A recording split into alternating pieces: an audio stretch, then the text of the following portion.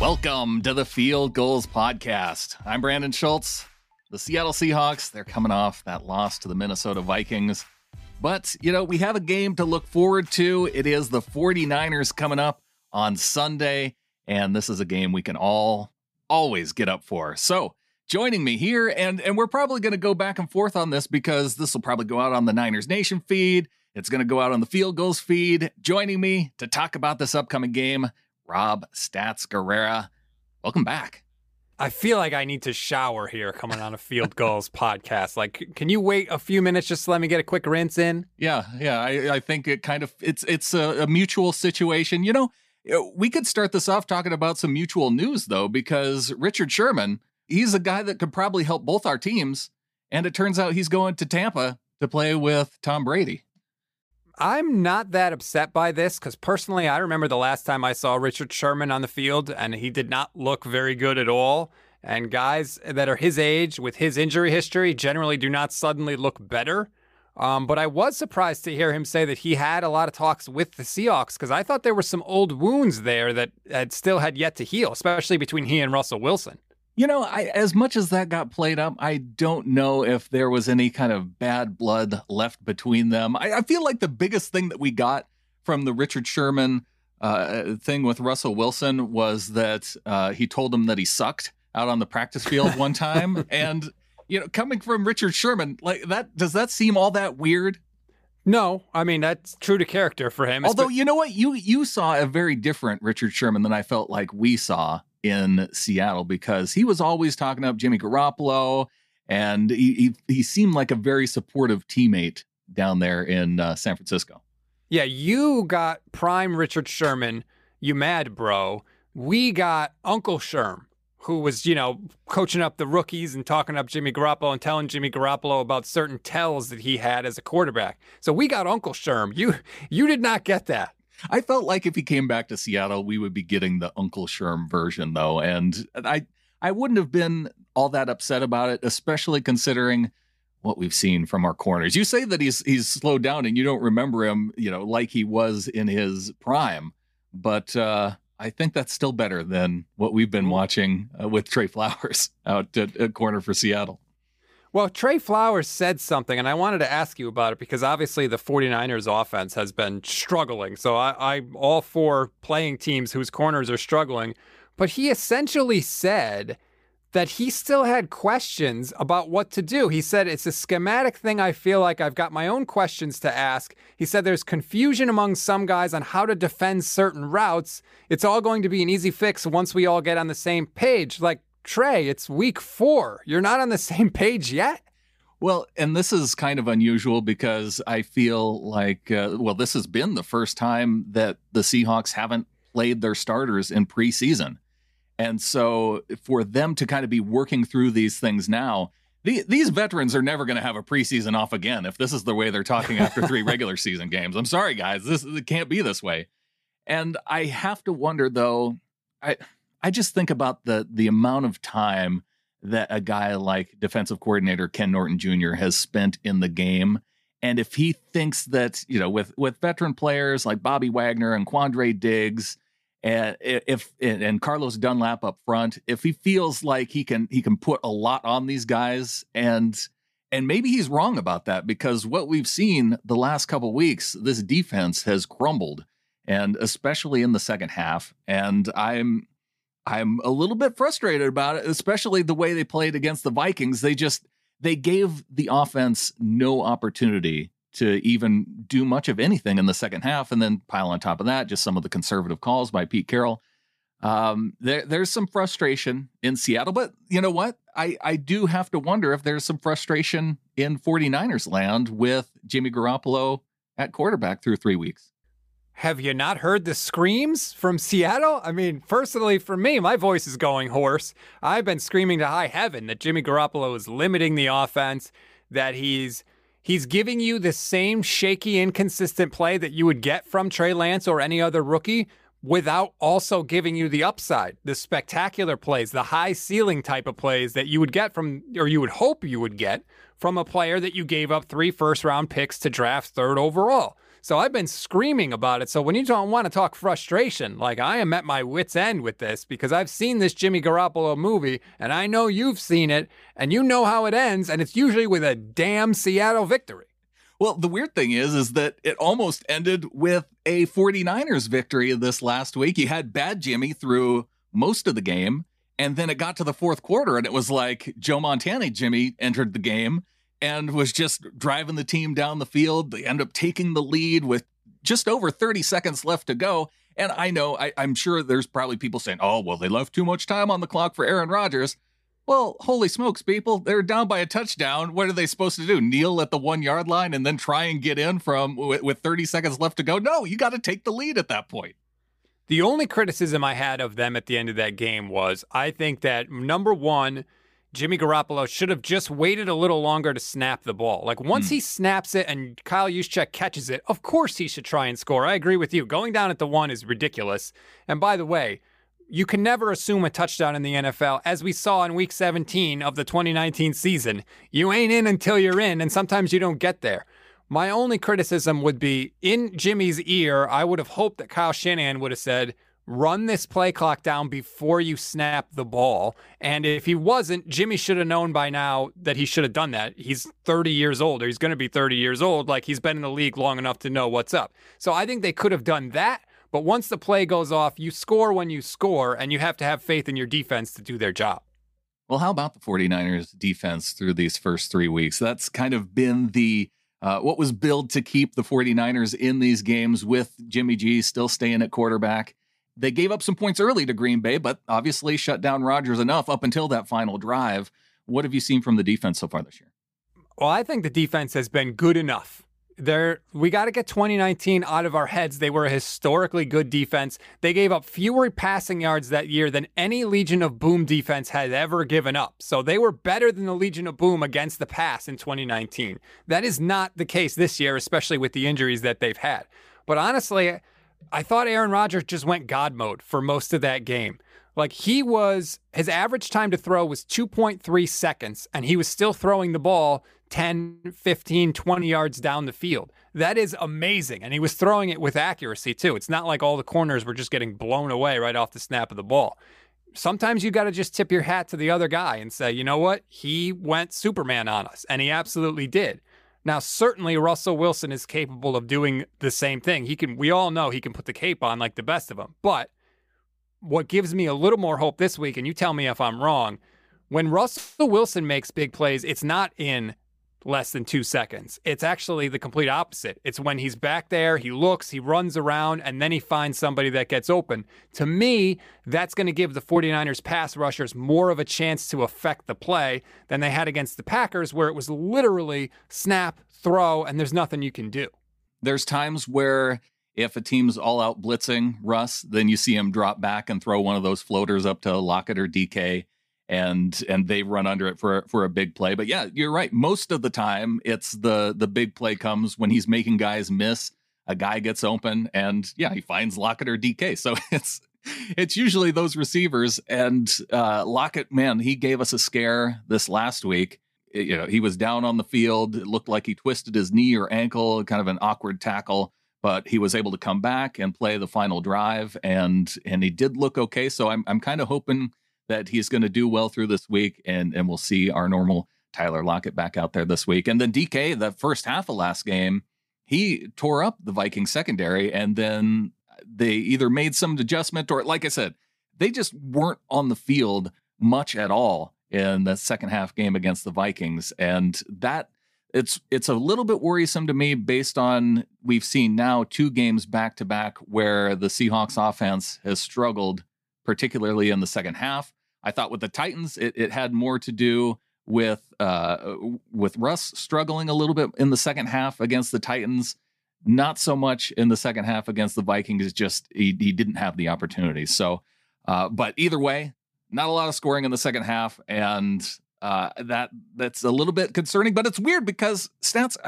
most of the time we're looking at Russ getting off to slow starts, and they've been absolutely fire out of the gate these last 2 games.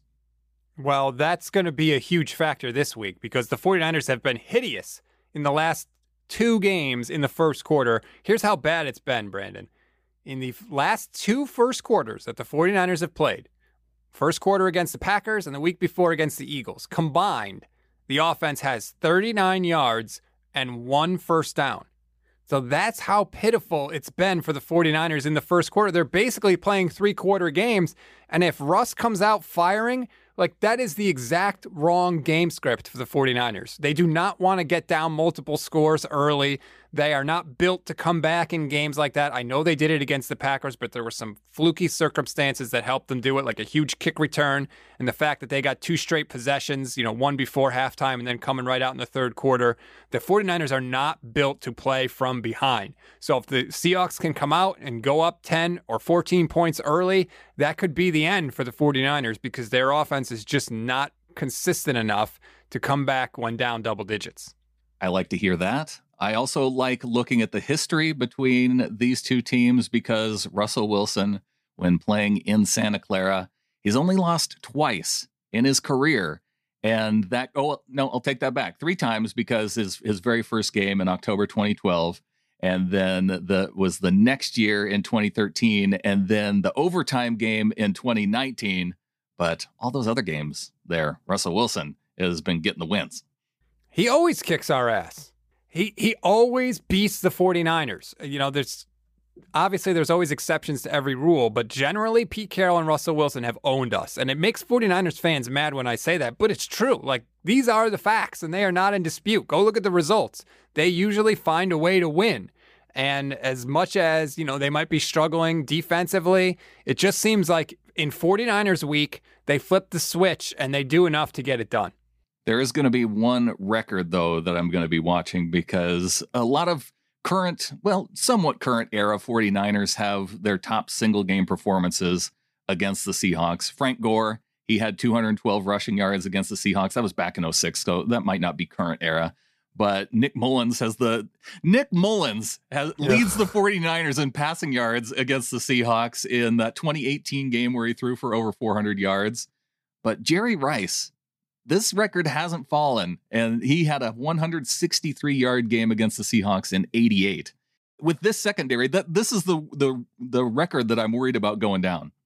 Well, the problem is, in order to do that, the 49ers are going to have to throw the ball more than 10 yards down the field, and they just refuse to do it. I believe Jimmy Garoppolo has 1 pass attempt or 1 completion longer than 20 yards the entire season. Wow. They just don't stretch the field, and you could see it in how the Packers were defending them last week. People have taken screenshots of this and thrown it up on Twitter. Just on the game broadcast film view, if you take a screenshot, all 11 defenders for the Packers are in the screen. Safeties, corners, everything. They're all there. And it just goes to show they don't respect Jimmy Garoppolo's ability to throw it deep, and they don't think that he's going to because they're just up at the line of scrimmage, and that affects the run game. It makes all the shorter passes harder to complete. There's ripple effects there. And so if that record's going to go down, something's going to have to change for the 49ers, and it hasn't so far through 3 games. I hear you when you say that there's nothing to worry about when it comes to throwing down the field, but I'm still concerned about the ability of Deebo Samuel and Brandon Ayuk to pick up a lot of yards after the catch. But let's keep going, and coming up next, I've got another aspect of this game I want to ask you about, and then I'll flip it over to you. What are some of the things that 49ers fans are wanting to know about this game? We'll hit all that coming up next.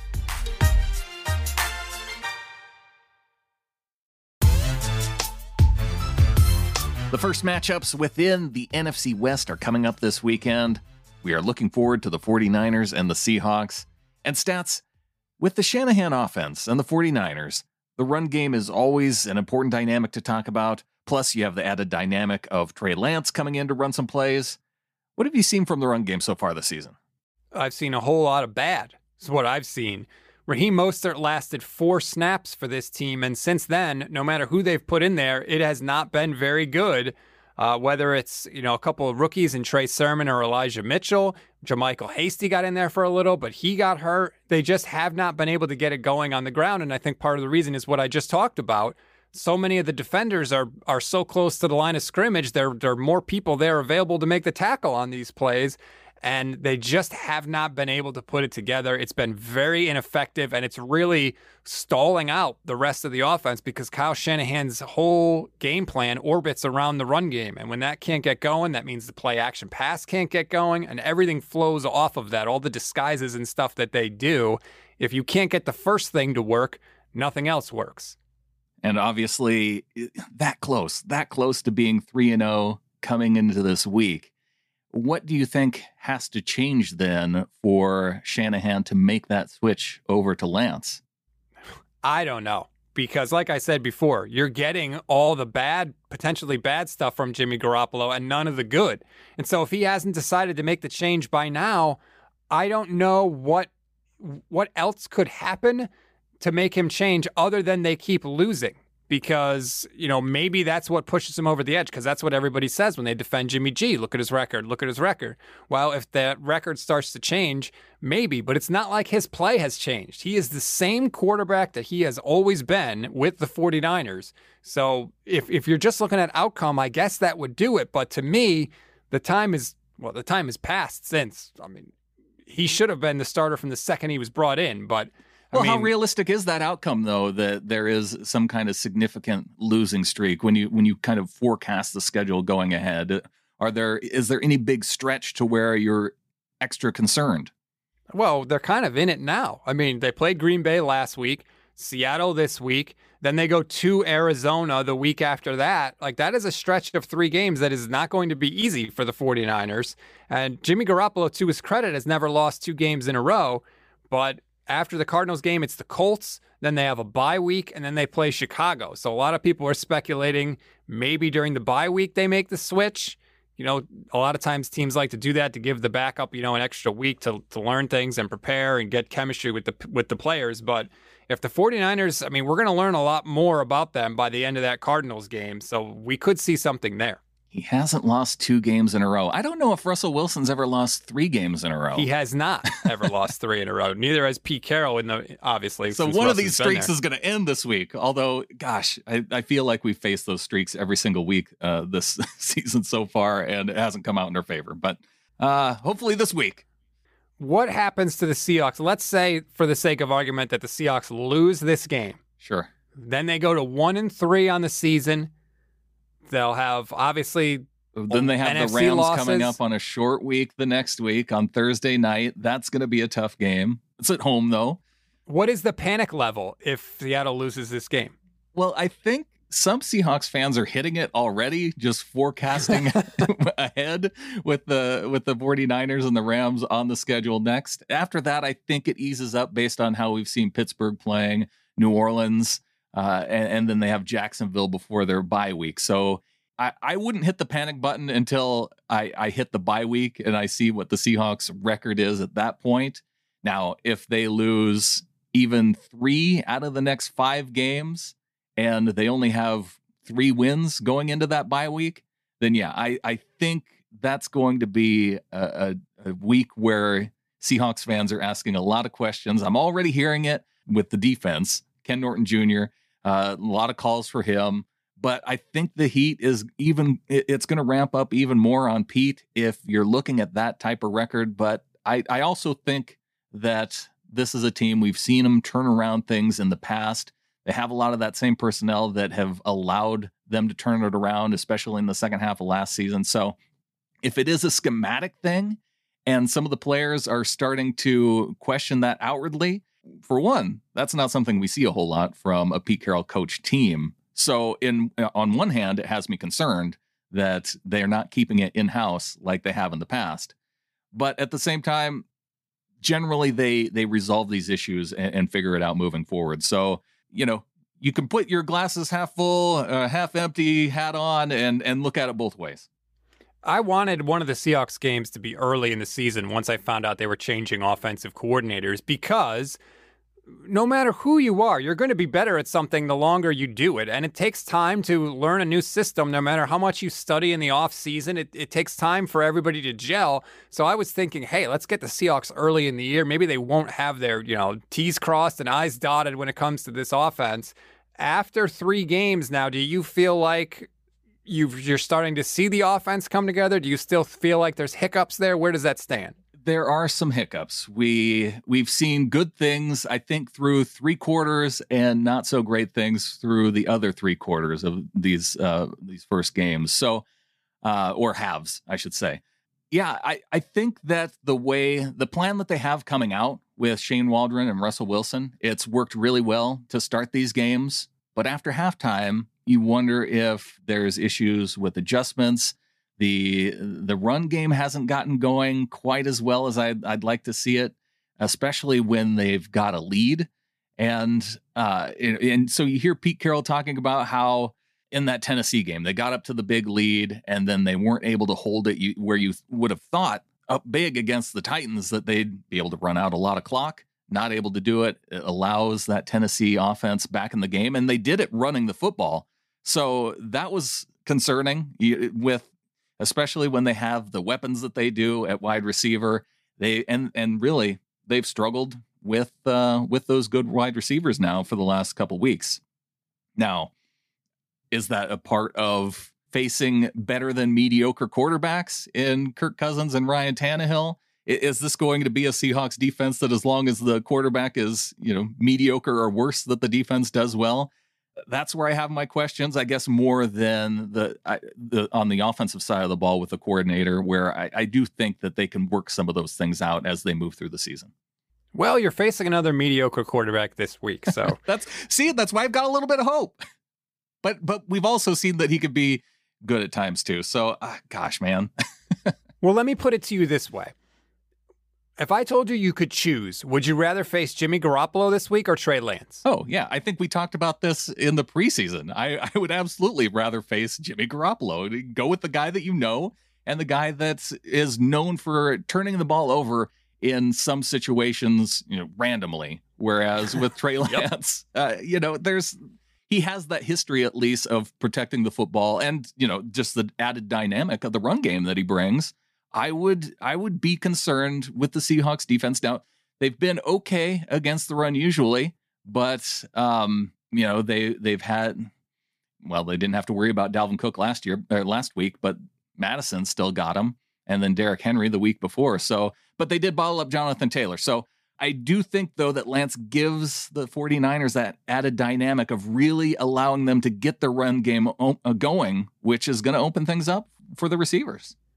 That is the most maddening thing to so many 49er fans, is we feel like we all can see what would happen or what opportunities might be there, except the most important person and the only person that matters, and that's Kyle Shanahan. For whatever reason, he has seemed hesitant to do it.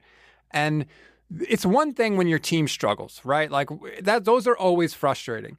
But when your team is struggling and you feel like there's a backup or there's help that's currently on the roster already and they are voluntarily not using that help, then your frustration just goes to a whole other level because you feel like there's no excuse for this. You see what's happening. Why aren't you making the move? And that's where the 49ers are. And it's frustrating for me as well because I feel like this is Russ's last year in Seattle. So now is take this year to get Lance up to speed, right? And then when Russ leaves next year, now you're in a good spot here. Now you can really challenge the Rams and you're ready to go for 2022.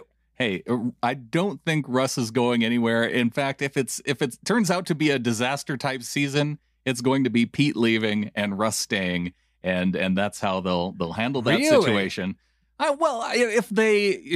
If things continue to go the way that they go, and we're starting to see these things on offense, and it's the defense that can't hold. This is Pete Carroll's defense. Everybody gets mad at Ken Norton Jr. For coordinating the defense, but this is Pete Carroll's defense, and they've really struggled to identify the types of corners that that in the past. That's why you allow a guy like Shaquille Griffin to leave, because you can find those guys. And for it to be, DJ Reed has been okay to start the season. Now he's coming off some injuries, and again, he didn't have a preseason, but he was good last year. And then Trey Flowers is Trey Flowers once again. So they did pick up Sidney Jones from the Jaguars in a trade at the start of the season. I'm kind of curious to see if we're going to see some Sidney Jones if things continue to not go well. But, we've spent a lot of this time talking about the corners, and we haven't talked about one of the biggest weapons for the 49ers, which is George Kittle. And I'm curious how they're going to cover Kittle with Jordan Brooks in his second season has struggled these first couple weeks, especially in coverage. And all the talk of acquiring Jamal Adams as, a type of guy that you could use against a guy like George Kittle. I'm wondering how they're going to handle this, because that's a big part. And gosh, when I was watching the 49ers offense move down the field against the Packers, it was all these dump off plays to Kittle, and he's just pushing guys to the ground and climbing over them and going down the field. Kittle is a wizard because he makes yards appear where there are none. You just mentioned it. It's short dump offs, and he just breaks like 3 tackles and picks up 6 or 7 yards. And let me just say, as a 49er fan, please put Jamal Adams on George Kittle. Kittle will eat his lunch. Jamal Adams can't cover anybody. He just can't. Like, come on. He's great at playing up close to the line of scrimmage, and he can pressure the quarterback. But his main job is coverage, and he can't do it. Am I wrong on that? Well, I don't think it's his main job. You don't see him do a ton of it. So he's a safety. He plays more of that linebacker type position that we saw from Cam Chancellor, and they use him for blitzing a little bit more. In run defense, he's been outstanding. So I think there's other reasons that you have Jamal Adams on your team apart from coverage. But yeah, you're right. In terms of his coverage ability, from what we've seen so far this season, it has not been great. But again, it's when he's mismatched, I think, on wide receivers versus a tight end. I'm curious to see it. I'll tell you that much. Well, that's why the 49ers need to get more aggressive, right? Because if you try and do those dump offs and stuff to Kittle, that's playing into Jamal Adams' strength. He can stop those plays, or at least affect them. You're not using the matchup to your advantage unless you're challenging Jamal in coverage, sending Kittle down the field, maybe on some choice routes or just any kind of route deeper down the field. You would like to think that, the highest paid or close to the highest paid tight end in the league is going to win those battles. But I just hope that that's what the 49ers do, because if they throw it short, they're playing into Adams' hands. Yeah, it's going to be a fun game to watch coming up on Sunday. Any predictions about this game? I just did my 49ers podcast for the week literally before we hopped in here, and I had to give a score prediction, and it's going to make people mad. I think we're going to see more struggles from the 49ers offense. I think we're going to see Jimmy Garoppolo, who seems to struggle against this Seahawk defense. He's going to continue that. And unless they want to switch it up and give Lance significant playing time, I don't see what changes with this offense. And I just have more confidence in Russell Wilson to make one play in a close game than I do Jimmy Garoppolo. So I predicted Seahawks 24, San Francisco 20. It's predicting a one-score game is I just based on how this has gone for these past 5 games, working backwards. 26-23 last year, 37-27. That's one anomaly, but then the 3 games before that, all one possession games. The other 2 were overtime games. So this, I do think it's going to be a close game. So whoever has that ball last, I feel like is going to have the advantage in this game. And I kind of hope it's Russell Wilson, because we didn't see it work out in overtime against the Titans. But that means I think that there's something good coming around the corner. So I would like to see Russ have the ball last and take it down the field against the Niners to close this game. That is literally the exact situation that I want to avoid. Like, I would be terrified, even if it was just 30 seconds like we just saw. But again, I'd be terrified if it's our Seahawks defense that's trying to defend, even, say what you want about Garoppolo, but all the other weapons that he has around him. I'm worried about those just dump off passes. Once the defense is worn down in the second half, that Kittle's just going to go, bowling over dudes. And so that's my concern if the Niners have the ball last in the game. What's your final score prediction? I think a low-scoring game is probably right. I'm going to go, I'll go 27-24, just because low-scoring games now in the NFL are under 30. Yeah, well, not for the 49ers. They can't get 30 points. It's so frustrating. Well, we will see. He is Rob Stats Guerrera at Stats on Fire. You mentioned your preview show. If the Seahawks fans want to go and check out and hear what you guys had to talk about going into this game, where do they go to check it out? You can go to the Niners Nation Podcast Network. My show is the Gold Standard Podcast. It comes out every Thursday for you. It'll be there. It'll be a lot of complaining about the 49ers, so you might like it. I will have to tune in. And yes, if those of you on Niners Nation want to check out the Field Goals Podcast, we do a unique preview show where we ask a lot of what-if questions right at the end of the week. So be sure and check that out. Fieldgoals.com, click on the podcast button, or you can subscribe to any SB Nation shows, sbnation.com/NFL podcasts. Stats, thanks for coming on, and I am looking forward to the game on Sunday. Thank you. Anytime.